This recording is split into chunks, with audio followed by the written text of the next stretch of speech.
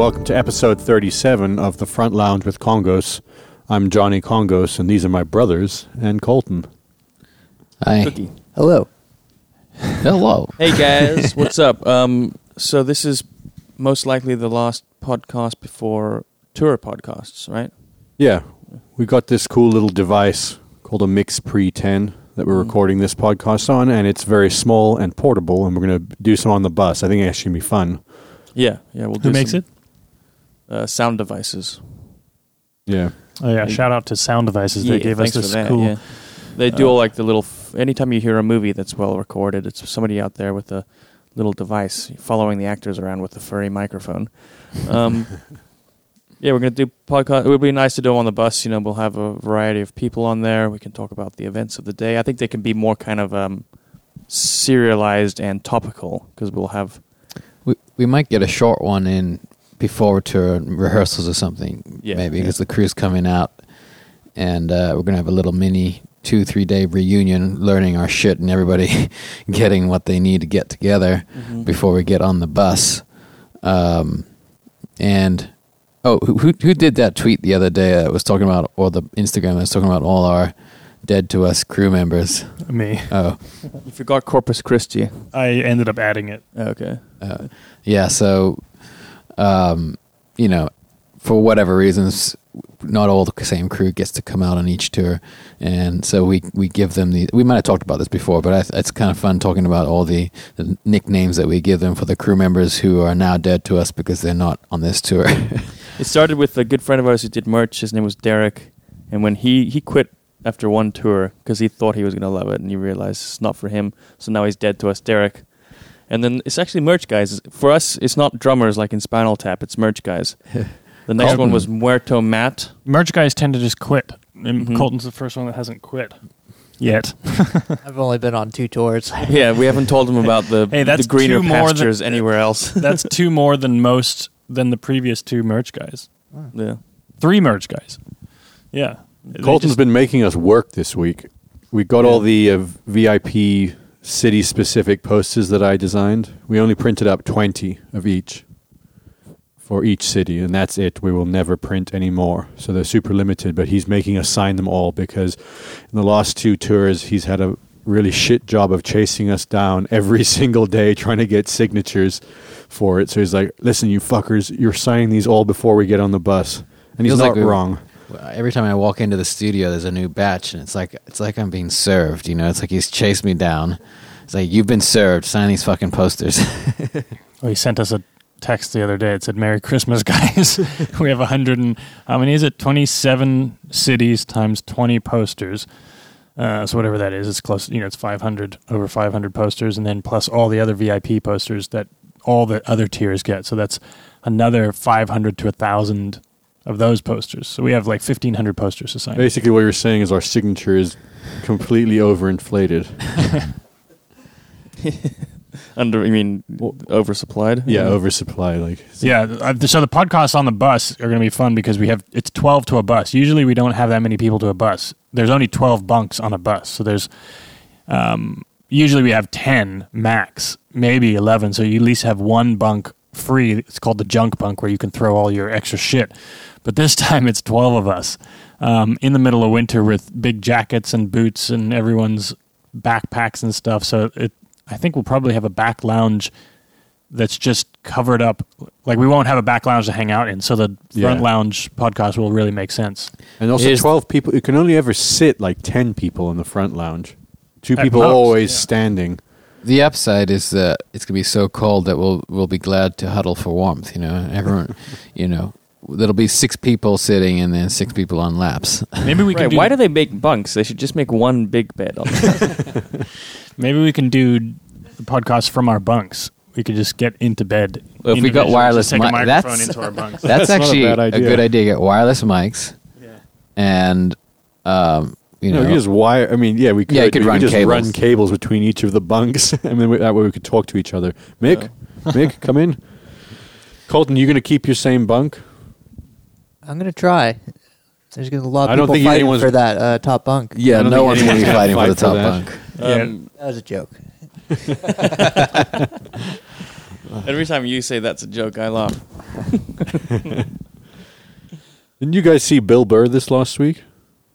That was a few weeks ago. Oh, A few weeks ago. No, that's what it was. Never mind. He's doing 6 nights at the Comedy Store this week. Jeez. I Oh, yeah, think he's setting up for a new special. Yeah, he's recording a new special, going on a European tour or something soon. So he's been working out his new stuff at the Comedy Store. It was also cool. I watched the new Pete Holmes special, and we were at the Comedy Store, like, I don't know, last year sometime, and he was just starting some of the bits that he ended up using in his special. Yeah. So it's always cool to see those make it into a special when you've seen them just being tried out at a club. Yeah. What was the hysteria? I won't even try and do it, but he has a bit about how we should just stop using Waze and just like, stop doing those turns. Because particularly in LA, it's ridiculous. It wants you to turn left where there's no possibility of turning Right, yeah. left, you know? I mean, Yeah. I think other people made those kind of jokes about it, but he had a nice take on it, which is like, where are you going? Or like, what are you... So you really want to get to work an extra early? 5-10 minutes early?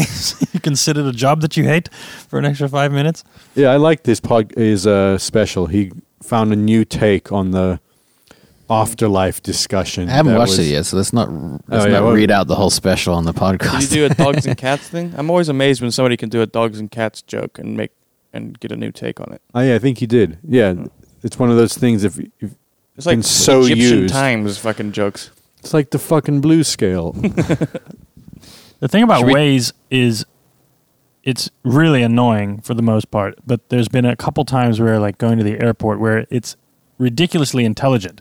Like, you can be on a freeway and it tells you to get off on an exit, and it's one of those exits that just goes along the freeway for about a mile, Yeah, and then you surface can road. get back onto it, like a surface road that parallel to the freeway, and you skip like 10-15 minutes of traffic sometimes. Well, see, the thing is this. But then everyone starts doing it, and then that road gets clogged. I forget who it was. There's an AI guy or AI expert on the Joe Rogan podcast, and they were talking about how idiotic the current traffic system is. The traffic lights are stuck in this really ancient technology. Whereas now, if you think about each device could be connected to the internet, monitoring everything that goes by it, and adjusting traffic light systems and everything to make the flow probably be significantly better. It's another one of those things. Like, there's certain things they should just sell to Google or Apple or some like. There was some little Conglomerate town of in them. England. It wouldn't work with places with 4-lane, surface streets and shit like that. But there was a town in the UK where they just turned off all the traffic lights and the traffic improved. It got way better. There was no blockages because they just followed courtesy Stop sign. laws, or Yeah. I think people are much more conscientious when they pull up to it. Like, if you've ever pulled up to a traffic light that's broken and it's a 3-lane 4-way stop, all of a sudden people become really aware and they're very courteous and they're like, they don't want to make a mistake. Whereas now with traffic lights, people turn off and it's they don't, they'll run a late yellow light, or they'll run Or it's like the end of the fourth quarter, trying to beat the buzzer. Shoot a 3-pointer. It's actually scary how bad the red light running is here. I mean, it seems like every year it's like 1 or 2 cars would go by on the red. Now it's 3 or 4 cars. Now sometimes I've seen shit where, it's green for like 4 seconds and somebody's trying to cut through and turn left, and it's like, because they know that you're not gonna go. yeah. Luckily, the speeds never get high enough here. I feel like, at least on the surface streets, you're not going to get in a fatal accident easily here because it's moving so slowly. But there are egomaniacs, the drivers here.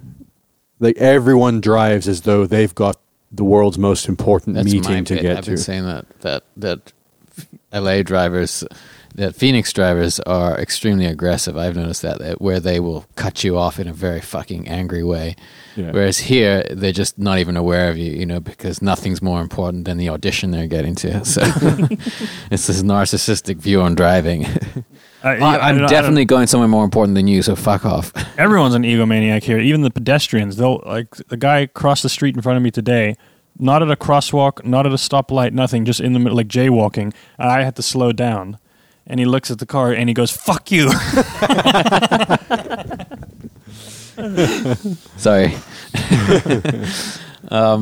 Should we talk about the packages that have been arriving for you mental cases going on this winter tour. It's like fucking Portlandia, got to get the gear. Hey, when you're an adult, you got to buy your own Christmas presents. So we've been, making up for adult years of.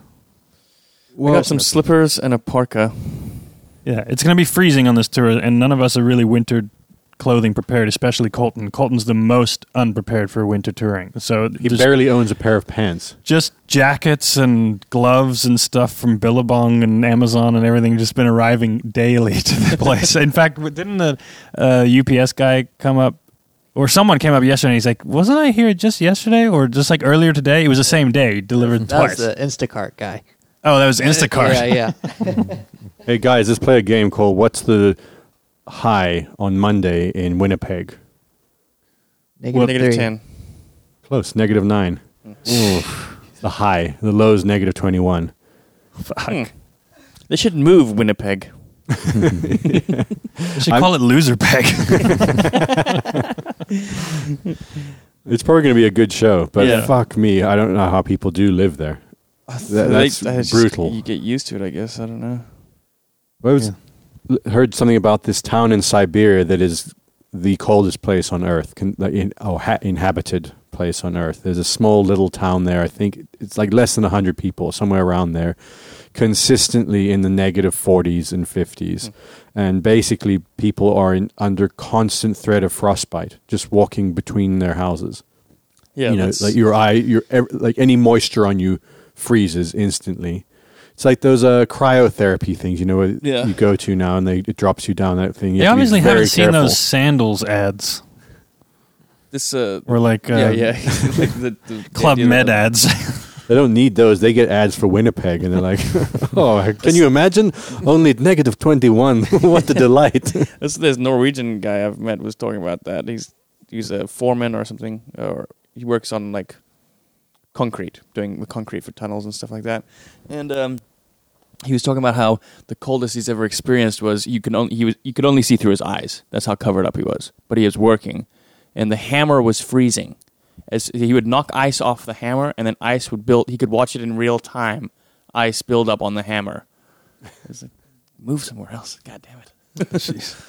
There's where did he work? Like on an oil rig or something? Or? I don't know, on a tunnel or something like that. Because we met a couple of those guys when we were in Alaska playing those shows that go work in the Arctic Circle on oil rigs. Yeah. And those are crazy jobs. And they get paid handsomely for them because they're incredibly dangerous and very risky jobs. But the handsome ones get paid more. Well, we got some news. I guess we should probably fill in all the people listening.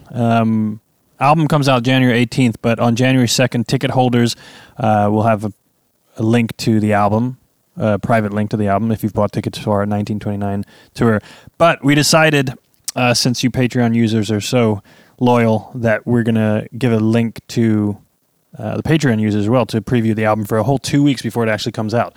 So for only $2 a month, you get ad-free podcast and now a preview of the album. Yeah, and if you're a Patreon subscriber, we'll send out a message on Patreon with where to go listen to that. If you're a ticket holder, you need to go to congos.com/1929 and you sign up there, put in your ticket confirmation number, and then you get emailed a link that will go live on the 2nd to listen to the album.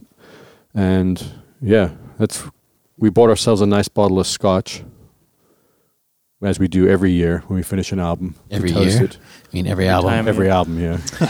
Every 5 years when we finish an album. Well, we bought one for Bus Call, too. I guess we buy scotch every week. Every time we finish something of significance. But I finished my breakfast this morning. Our average, though, should improve this year if we do our next 2 albums. Oh, yeah. By the end of this year, we'll have... What is that? It's going to be album 6. We're going to be like a real band. Yeah, I don't know. What are we on right now? Is this 4? This is 4. I feel like quantity's obviously overrated. I just saw some rapper put out a 40-song album, and there's no fucking way that most of those songs deserve to be out in the world. Mm-hmm. Just people like literally hitting record, print, and that's it. It's it's everyone's. If you count our feels like podcast, we've released a lot of albums. That's why our next album will be called Save to Dropbox. Yeah, but it's one thing for a Instagram post or a podcast. You know, it is more throwaway. We're not claiming these podcasts are things we've put a lot of work into, but there's just been this, because there's so much content available, I think everyone feels like they need to keep up and put as much out, and maybe that's not the way to think about it. Yeah, no, I don't think we should think of it. But I mean, we just have a backlog of material that... Yeah, no, I mean, that's what, like you're saying, when you average ours out, it's going to be not that many. What if we put the next 2 out? It'll be an album a year for the last 7 years, something. You guys watch that fight last night? No. I've been going to watch fights at like UFC and boxing fights at bars because it's so much more exciting when people yell. Yeah, I came and watched the one with you, the Tyson Fury boxing match, and I forgot because I don't know if you went. I think you were too young. But in South Africa, we went and saw a professional heavyweight boxing match, and I feel like he was the guy that fought Tyson, South African. I think he was Berto. We saw a fight. White, so White Buffalo. Yeah, he's called the White Buffalo. And I'll tell you what, He had a thick skull. He didn't beat Mike Tyson, but holy shit, did he take punches from him and not go down? Yeah. Like, it was frightening. He's going to be suffering from that. You want them to go down rather than do that. You just like don't keep getting hit in the head. Yeah, it's. I guess whatever, you know, people do all kinds of things for money. Not every life needs to be lived to 80, but it is crazy because it's a bit like when you see the aftermath of it, and you see these guys and they can't talk and their arms are kind of atrophying from nerve damage and shit like that. It's kind of like seeing how the sausage is made. It's like it's depressing a bit, you know. But then you see with the statistic today I heard about, like, most sedentary people now live a 70-year life and they can barely walk at the end of that from sitting in an office chair. Sure, yeah. So every life has got its inherent risk. Yeah. That was exciting. Watching a fight in a real. There's a electricity that happens in a fight compared to any other sport. That is a weird feeling. You feel like this primal excitement that occurs when, I guess it's a bloodlust sort of thing. Yeah, I've not been to any event that came close to the energy of the EFC thing we went to in South Africa. That was intense. Yeah, it's part of us hearing that. When you watch it on TV, you don't hear you hear a punch. You hear a guy get punched in the face like that, and your little reptile brain just gets tickled, and you start looking around everything. You become more aware and everything. But also, you're so accustomed to watching movies, and you think punches sound a certain way. Yeah. Yeah, you're expecting that, and then it's actually much more frightening, the sound of a real punch landing. It's like quiet and scary. EFC is the African equivalent of the UFC. I think it's associated now with the UFC. And we had a friend who was the lightweight champion of Africa, right? Costa, Dylan's friend. Holy crap. You'd meet this guy. He was a small guy, and he could murder all 6 of us sitting in this room in like 30 seconds. Yeah. But the nicest guy. Genuinely a sweetheart, little, gentle person until he was in a fight. Yeah. I used to like when I took film class in high school, we would make videos, and it was fun to try and make a fight scene. And you remember we shot some of those, and my friends and I made a little movie, and there was a fight scene in it. And I would always do the sound effects just simply. I would just record like my fist hitting my leg or something like that. Yeah. And if you try and overdo the sound, it actually takes away from the look of it.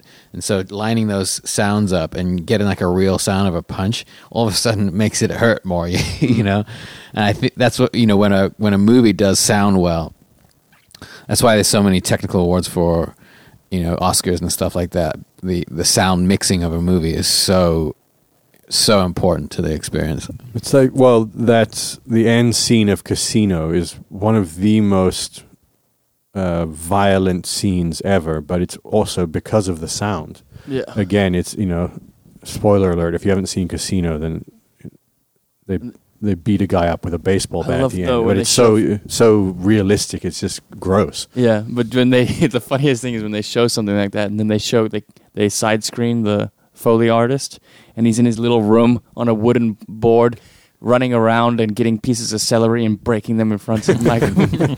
And you see how the sounds are made. Like, it's fucking celery. They're breaking celery all the time. I remember seeing a little behind the scenes or a documentary on Foley artists, and it was a husband-wife couple, and they were in this little recording studio, and they just had a million props, and it does, when you see it, it really demystifies it. It's just like, they're running around pouring a bucket of water, and then they're like playing with rice in a bucket, and then they're holding shoes in their hands, they're trying to go clip clip clip clip clip. Like a Portlandia skit. But it must be quicker, I guess, even still, than sitting there on a computer and editing. Oh yeah, I mean, just going through sample libraries. And the sound in a movie is very underappreciated because you just take for granted that it should sound good. But very often when you watch a movie you think is bad, that's the first thing subconsciously I feel like you notice. Like, you watch That's what The ruins Room. all movies. You watch The Room. Obviously it's a terrible movie as far as just movie goes. But if you listen to the sound, it's also particularly bad and terribly Except done. old martial arts movies. Yeah, but then it becomes like part Jackie of the Chan funny. and Bruce Lee and Jet Li movies. The sound is so over the top and wrong, but it makes it that much better. Those guys established the fight shooting, like the choreography, where they would double the shot. So if somebody hit somebody from one angle, they would cut to the next angle and show the hit again, but just with a microsecond. And it's your mind doesn't take it in that you're seeing the hit twice if it's done quickly enough. But you feel it. It's like all those little techniques about... They still use some of the techniques, like when someone takes out a sword or a knife, it still goes shing! Yeah. Even though it's being taken out of like a leathered... Billy Mays here with the greatest sword. It makes no sense, but... There's a movie from Amazon called You Were Never Really Here with Joaquin Phoenix. The sound is really, really good in it. yeah. That's a brutal. He basically beats people up with a hammer. It's not that great of a movie, but it's but the brutal. sound was good. So just turn off just listen to it. Did you guys hear that Oregon is considering legalizing psilocybin? Yeah, I heard that. Gathering the signatures. Portland's going to be the most annoying place on earth. Fucking hell. Actually, maybe not. Maybe this will. Everybody's gonna need somebody to pump their fucking gas for them. Well, I've been watching Narcos, Mexico, the new Narcos, and it's a really good show. But it's just constantly, like every episode, I'm just reminded of how fucking stupid the drug war has been. Like the biggest waste of resources America's ever had, other than some of the wars they've been in. And lives. Thousands of people. Like the amount of people that died, and like innocent people that were just killed as crossfire as part of this drug war to keep people from smoking a plant. Forget who it is. I think it's George Carlin. One of those people says, drugs can really mess up your life. So if you do drugs, we'll put you in jail and mess up your life. Yeah, I mean, and it's also just so fruitless. Like I just couldn't wrap my head around what the point of the show was. I mean, like I know the show, they were telling the story, but in terms of how it played out in real life, I was like trying to imagine aliens, watching this happen and just them scratching their heads being like, what the fuck are they doing? What's going on? But you see, this is where maybe it is a little conspiratorial, because why is such a relatively harmless thing? Let's take marijuana just to separate out from like things that obviously are a little more difficult to discuss. Like you can't as easily argue that we should just have everyone doing meth. But marijuana has its downsides, like sugar has its downsides. Everything has its downsides in life. So why is it that it's been so banned and such a concern placed on it by the government? Is it because is there a psychological aspect I think to their it? conspiracy theories are true about a lot of it. That there was a lot of resistance against hemp and cannabis in the States because of because of lumber industries and stuff like that. Because hemp is extremely practical and efficient for I know paper and all that stuff. I think that was it, but origins- even that, I can't wrap my head around how short-sighted it was, because now it's legal. It's going to become illegal across the country, and corporations are going to make billions of dollars. Why didn't why weren't they early on in that? But that's what I'm asking. I know the origins of why it was illegal and the paper and all that sort of thing. What I'm saying is eventually now it's still being fought against. Now I guess maybe it's alcohol companies that are fighting it or something. But is there something more inherent in what it does to the psychology of the masses that the kind of big power structures are scared of? Like, I see what you're saying. You know, like obviously there's real practical reasons that people oppose it. Like if you own a pain medication drug company and now you have this natural thing that can be easily distributed, relatively safe for minor level pain management, then of course you're going to be opposed to it. But so those are all the kind of obvious ones. But maybe there's all those conspiracies. I mean, the prison thing is definitely keeping a huge population in prison. There's tons of, motivations for that, bad motivations for that. But maybe it's just short-sightedness, because the temperance movement, if you were around when America was a bunch of alcoholics, which they were, people were going out of their mind drinking, especially when they started distilling liquor, and you didn't think something through, you would have thought, oh, temperance, let's just ban alcohol, because the evidence that this shit is bad is pretty obvious. Right. I think part of it's just short-sightedness. No, you can't. Most drugs have serious downsides, and if you're somebody who's interested in like social policy and you just haven't thought 3 steps ahead when it doesn't prevent anybody getting the drugs anyway, then you'll be like, yeah, let's just make it illegal, and then that momentum can continue forever. Yeah, you're asking if there's like some conspiracy in terms of keeping people from opening up their consciousness in terms of taking, well, yeah, particularly with like weed and mushrooms and things like that. I mean, it wouldn't surprise me. There are supposed like accounts of people who were in MK Ultra experiments and stuff like that that have talked about not being allowed to use marijuana, or that they were told that they didn't want people to use marijuana because it was had such an effect on opening up people's minds to certain states and to certain ideas that they didn't want the masses to be exposed to it. But I don't know if you'll ever be able to prove any of that. Yeah, no, there's no way to prove it or anything. It's just interesting that it's been so opposed, with certain of these drugs having so little negative effect. I don't, even if that was the case, if that was a conspiracy, I think they were wrong, because if you're in weed legal states these days, there's no evidence that it opens up your average person's mind. It turns a lot of people into fucking morons. Denver was the worst, I thought. It's because it's a lot of tourists flying in, like, oh, let's go get weed. And then you just got annoying people that are doing it for a novelty experience. As a result of the people smoking weed. I think that's as a result of it being taboo for 100 years.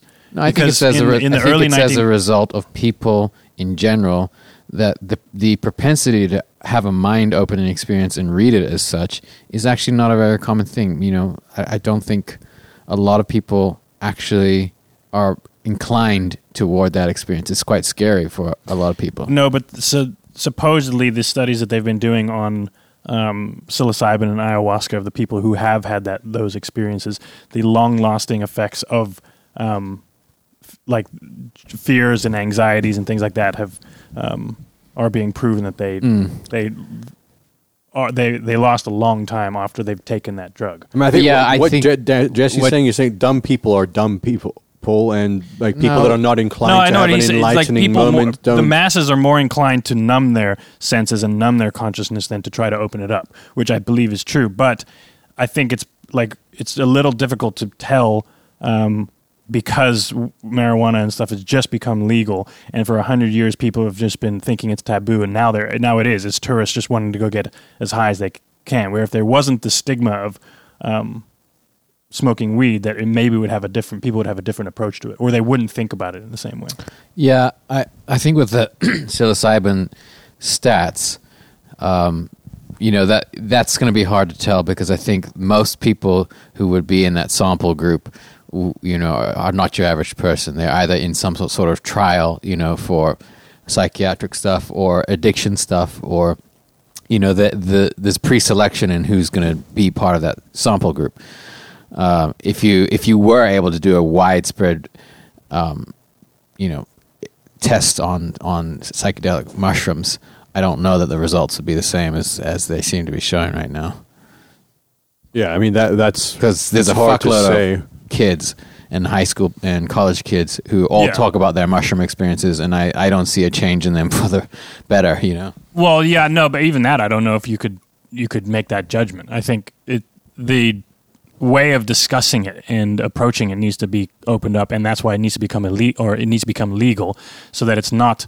So they can do legitimate studies and they can talk about it in a normal, like a mature way. Because I'm just looking here, like the ayahuasca. There's been a long-term study now over 5 years of ayahuasca with people with depression, and after 5 to 7 years of follow-up, those patients that took it have like a very low recidivism. What's the word for Remission rate, and also talk about it as one of the most important experiences of their lives in terms of helping them with their depression. So I think if the conversation opened up. Yeah, no, I'm just saying that I think the people who would be inclined to try something like that or would be in a situation where they might try something like that are already more open-minded or already open to an alternative approach. So it's going to skew the results.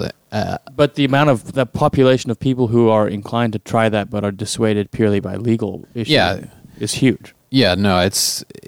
I don't think it's helping anyone, and I think that guy Paul Stamets, the mushroom guy on Joe Rogan, was one of the most fascinating podcasts I've ever heard, and he is really hung up on not calling them shrooms, and I kind of get his point. Is that when you give it a nickname like that, and everyone just talks about it like it's some party experience, it totally diminishes the possibilities of the substance, for anything serious or anything good, and it also gives the people who are opposed to it ammunition to be like, oh, look, it's just a bunch of dumb kids who want to get out of their minds and fuck shit up, Yeah.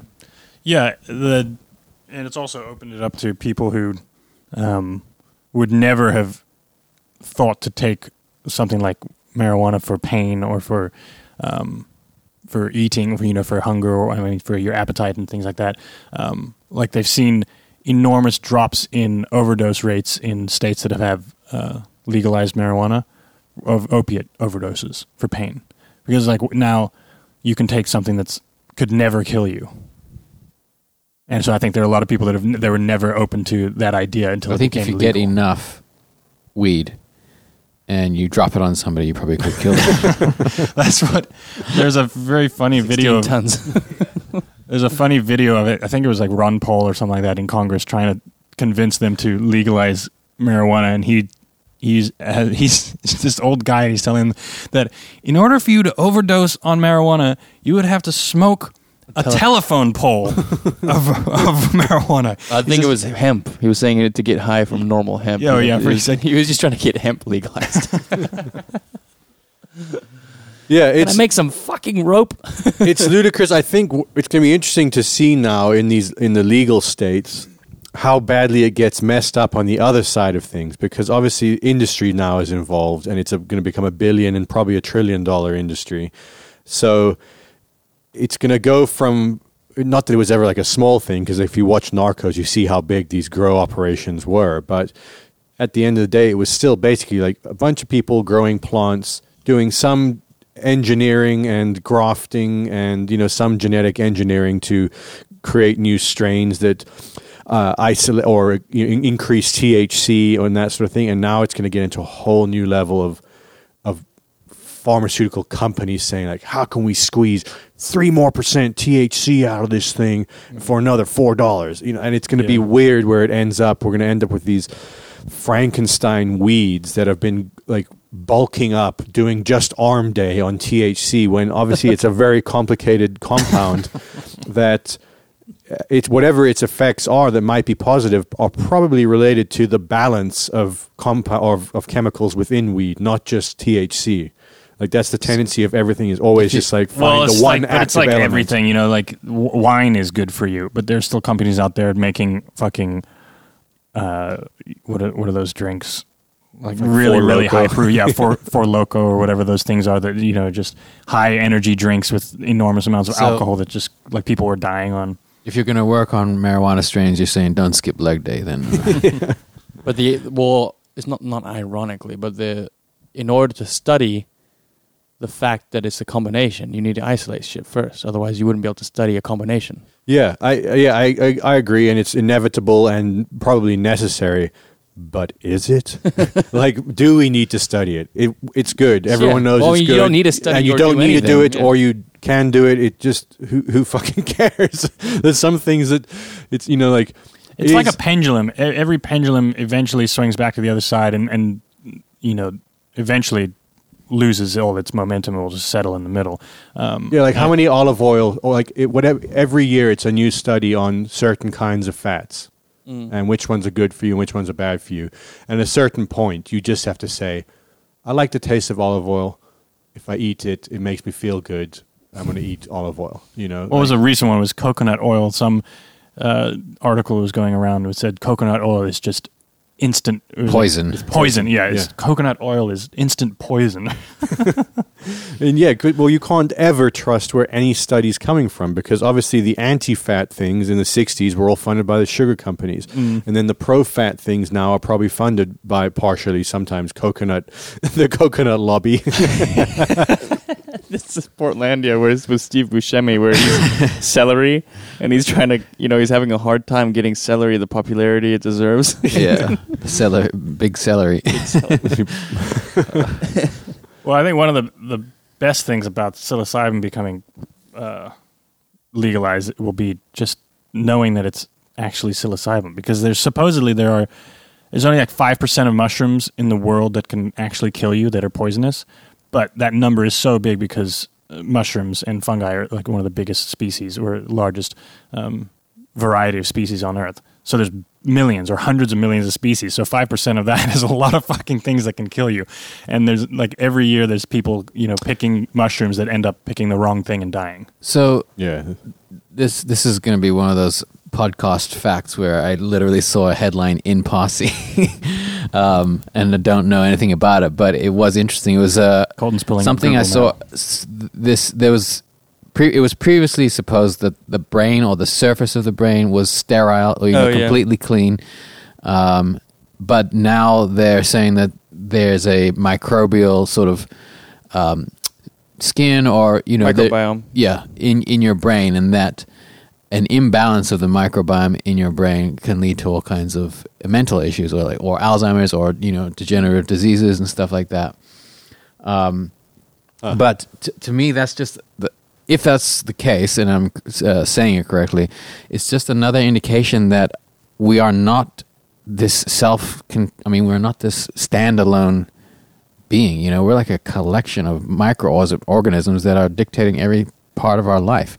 And you think your thoughts are your own, but it's probably tiny little mushrooms and little organisms that are deciding what you should be thinking today, and they have they're collecting their armies for their cause and pushing your thoughts in one direction. You just have to have a bad stomach because of something you eat, or a stomach bug or something, and see how radically that affects your thoughts. I don't mean it changes your entire outlook and nervousness and level of anxiety.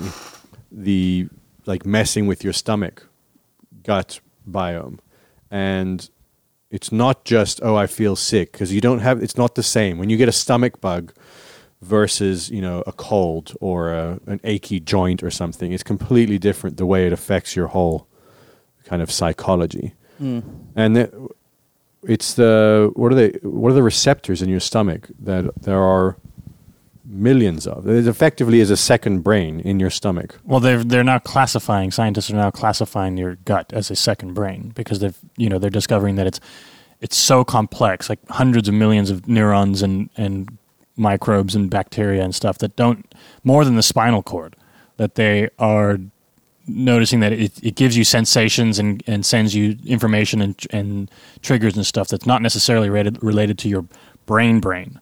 And so that it's separate, and they're calling it a second brain now. Yeah, and then think about how, I wouldn't say discounted, but ignored or looked over diet is in all forms of health, not just physical health, but mental health. And then you look at what on average, what most people are eating, particularly in Western countries, particularly in America. Well, and then not to presume that there's a direct connection between that, it's kind of crazy. Also, what's the called? Maybe you can look this up. It's something like most doctors get 2 weeks. 2 weeks of nutritional, I don't know, some ridiculous, like a single-digit hours of nutrition courses. Yeah, I remember. I met a doctor once at some party, and he was a gastrointestinal doctor, in his maybe 50s or whatever, and been practicing forever. And I asked him, how much diet plays a part in your gastrointestinal health. And he says, virtually nothing. He says that stuff is foo-foo. Dude, and I was like, this guy went to fucking medical school. He's treating revoked. people. Like that's one of those things where you wish there was a god that just came out of the sky and said, okay, sorry, you no longer get to practice medicine. Go eat some, The scope on that is funny too, because he's some bleach. a gastroenterologist who won't acknowledge diet, and then on the other side is gastroenterologist blending up shit and putting it into pills and having people swallow that to repopulate their microbiome. You're going to have to explain that one, Dan. I don't think that many people are aware of that treatment. I bet you it was one of those things that was making the news. It's basically they're using other people's poop to repopulate somebody's gut if it's been... They're using it in extreme cases where people have got seriously fucked up stomach. But it's saved people's lives. Yeah, they're having success with it. It's basically, I think they call it a fecal transplant. Yeah. Because they are trying to, basically, you can get a very bad overgrowth of certain gut flora that just takes over. It's almost impossible to change without this radical approach. Yeah. So they're having luck with it. And hope to God you never have to deal with that treatment. Well, it's a new campaign for the NutriBullet. It's supposedly an ancient remedy. Is that where the phrase "I'm just giving you shit" comes from? I would also have to verify this, but I'm pretty sure they've been doing it in parts of Asia for a long time, where they would basically drink fermented human shit for gut. Yeah, I've heard of that. Which sounds ludicrous, but now looking back on now that all this research is coming out about gut bacteria and how it's actually not crazy, you think how did they know that? You're gonna sign up for that clinical trial? How much are they paying an hour? So is that what dogs are doing when they're eating shit? Because certain dogs eat poop a lot. No, I think that is. This discussion has gone full circle, the circle of life. Yeah. So what is this, Colton, that you found? I mean, look, it's another website, so who the fuck knows if it's true? But there's 19.6 hours, according to a 2010 report in Academic Medicine. Across 4 years, that's the average amount of time that is given in nutrition education in medical school. Which, if that is the case, if that study is an accurate study, that I've is taken flights insane. longer than that. It's I mean, for like general practitioners, you could almost just reverse everything they've learned. If they only studied nutrition, they'd probably do more good than if they studied everything else in their career. Yeah, that's insane. Well, I'm gonna verify. What are we gonna eat on tour? Well, that's my question. Potatoes, eggs. We're bringing our egg cooker and our potato and rice cooker. Well, it's gonna smell great on that bus. Okay, sorry, I'm not wrong. 1,700 years ago, the idea of fecal microbiota transplantation (FMT) was described as an ancient Chinese researcher of the 4th century by the name Gi Hong. That's what happens if you do who first 1 used hour what he of called yellow nutritional soup. He first used what he called yellow soup to treat his patients with severe diarrhea. Yeah. I'm glad. On that note, there's certain eras you see portrayed in movies. The Middle Ages being one of them that I cannot imagine living in that. Yeah. Like the health and just I've pictured just walking around in mud all day. It's just mud. Back to food on tour.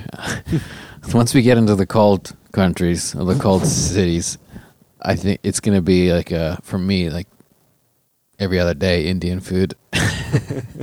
It's the best food for cold weather.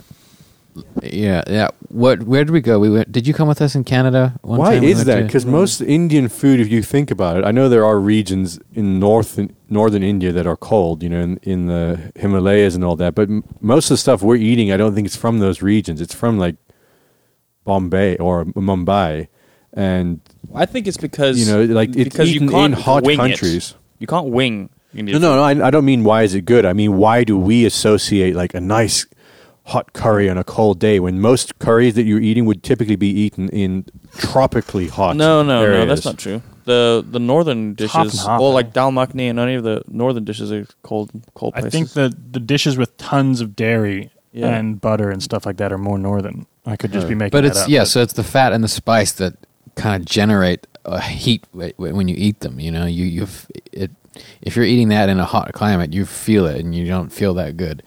So also the spices are the reason it's good around the world is because all of the ingredients are dried that you cook with, so you can cook with them anywhere. I mean, you can get them anywhere pretty much. It's too bad we don't have Garen on this tour because Garen is like the Yelp professional. Or who used to do it before we'd arrive in a city? Maybe it was Hayden from Sir Sly. No, Garen's the guy that we would arrive in a city and either pull up in the bus or get off the flight, and you could put blinders on like a horse and just follow Garen, and you would end up at either a good coffee shop or a good restaurant. Sometimes I second guess his food choices sometimes, but he's pretty good with coffee shops. Yeah. First thing in the morning, you can walk out the bus and just follow Garen, and you'll find yourself at a good coffee shop. I did find myself following him a few times and realizing that I wasn't paying attention to anything, and I didn't know where we're going, and he could have been leading us anywhere. That's why he's dead to us. No, but I think it was Hayden. It was Hayden or someone from Sir Sly when we were on tour with them. They would do their research like the night before on which restaurants to go to in the city, and so they'd have like a favorites on Yelp or a list of Yelp's things, and they'd have read the menu. And well, I'll tell you, the first stop on this tour is San Francisco. So I don't know how far away we are from Tartine, but we should send a runner or one of us should go grab some stuff from Tartine. There's a bakery there that is. I think I'm going to get noodle soup or something like that in San Francisco. Yeah. It's going to be pretty chilly out there.